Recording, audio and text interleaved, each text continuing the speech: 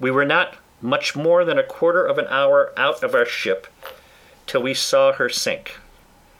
and then I understood for the first time what was meant by a ship foundering in the sea. I must acknowledge I had hardly eyes to look upon it when the seamen told me she was sinking,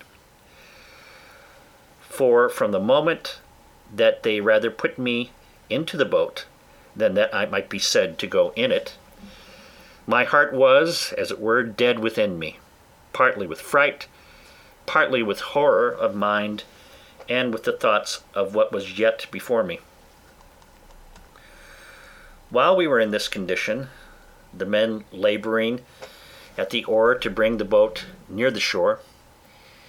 we could see, when our boat mounting the waves, we were able to see the shore, a great many people running along the strand to assist us when we should come near. But we made but slow way towards the shore, nor were we able to reach the shore till, being past the lighthouse at Winterton, the shore falls off to the westward towards Cromer, and so the land broke off a little the violence of the wind. Here we got in, and, though not without much difficulty, got all safe on shore, and walked afterwards on foot to Yarmouth, where, as the unfortunate men, we were used with great humanity, as well by the magistrates of the town, who assigned us good quarters, as by particular merchants and owners of ships, and had money given us sufficient to carry us either to London or back to Hull, as we thought fit. Had I now had the sense to have gone back to Hull and have gone home, I had been happy. And my father, as in our blessed Saviour's parable, had even killed the fatted calf for me. For hearing the ship I went away in was cast away in Yarmouth roads, it was a great while before he had assurances that I was not drowned. But my ill fate pushed me on, now with an obstinacy that nothing could resist. And though I had several times loud calls for my reason and my more composed judgment to go home, yet I had no power to do it. I know not what to call this, nor will I urge that it is a secret overruling decree that hurries us on to be the instruments of our own destruction,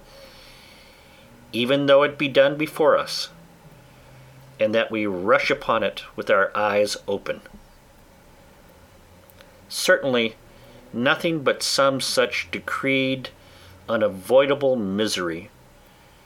which it was impossible for me to escape, could have pushed me forward against the calm reasonings and persuasions of my most retired thoughts, and against two such visible instructions as I had met within my first attempt. My comrade, who had helped me to harden before, and who was the master's son, was now less forward than I. The first time he spoke to me after we were at Yarmouth, which was not till 2 or 3 days, for we were separated in the town to several quarters, I say, the first time he saw me, it appeared his tone was altered, and, looking very melancholy, and shaking his head, he asked me how I did, and telling his father who I was, and how I had come this voyage only for a trial, in order to go further abroad, his father turning to me with a very grave and concerned tone, "Young man," says he, "you ought never to go to sea any more. You ought to take this for a plain and visible token that you are not to be a seafaring man." "Why, sir," said I, "will you go to sea no more?" "That is another case," says he. "It is my calling, and therefore my duty. But as you have made this voyage on trial, you see what a taste heaven has given you of what you are to expect if you persist. Perhaps this has all befallen us on your account, like Jonah in the ship of Tarshish. Pray, continues he, what are you, and on what account did you go to sea? Upon that I told him some of my story, at the end of which he burst out into a strange kind of passion. What had I done, says he, that such an unhappy wretch should come into my ship? I would not set my foot in the same ship with thee again for 1,000 pounds. This indeed was, as I said, an excursion of his spirits, which were yet agitated by the sense of his loss,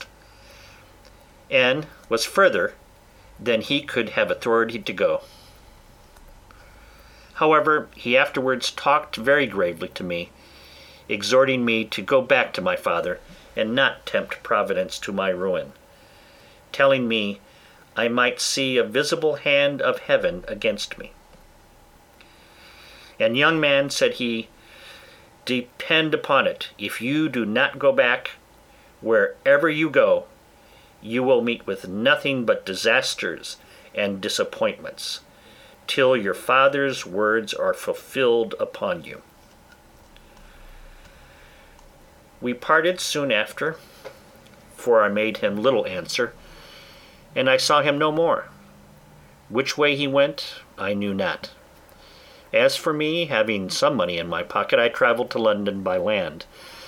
and there, as well as on the road, had many struggles with myself what course of life I should take, and whether I should go home or to sea. As to going home, shame opposed the best motions that offered to my thoughts, and it immediately occurred to me how I should be laughed at among the neighbors, and should be ashamed to see, not my father and mother only, but even everybody else, from whence I have since often observed how incongruous and irrational the common temper of mankind is, especially of youth, to that reason which ought to guide them in such cases, that is, that they are not ashamed to sin, and yet are ashamed to repent, not ashamed of the action for which they ought justly to be esteemed fools, but are ashamed of the returning, which can only make them be esteemed wise men. In this state of life, however, I remained some time, uncertain what measures to take, and what course of life to lead. An irresistible reluctance continued to going home, and as I stayed away a while, the remembrance of the distress I had been in wore off, and as that abated, the little motion I had in my desires to return wore off with it, till at last I quite laid aside the thoughts of it, and looked out for a voyage.